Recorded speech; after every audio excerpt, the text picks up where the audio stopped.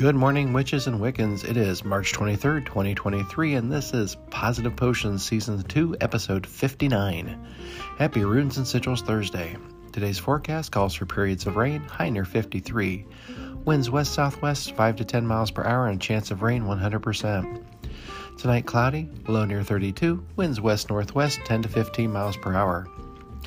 Sunrise 7:03 a.m., sunset 7:20 p.m., moonrise 8:04 a.m., and moonset 9:55 p.m.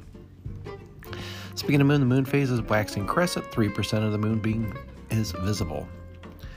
We continue looking at different Celtic symbols with the Brigid's cross. One of the oldest Irish symbols is the cross of St. Brigid. This cross has solar symbolism. Usually the symbol is hung on the front door or in the hallway.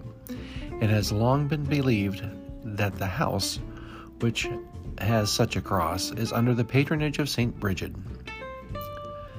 The cross is woven on the feast day of St. Brigid, which is February 1st.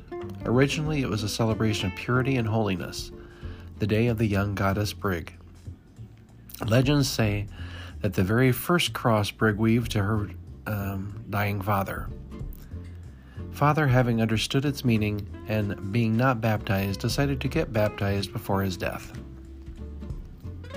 Today's quote is from Robin Williams. Comedy can be a cathartic way to deal with personal trauma. And so from Sam and I, we wish each and every one of you a wonderful and magical day. Stay safe and dry out there, folks, and thank you for listening. We'll be back tomorrow.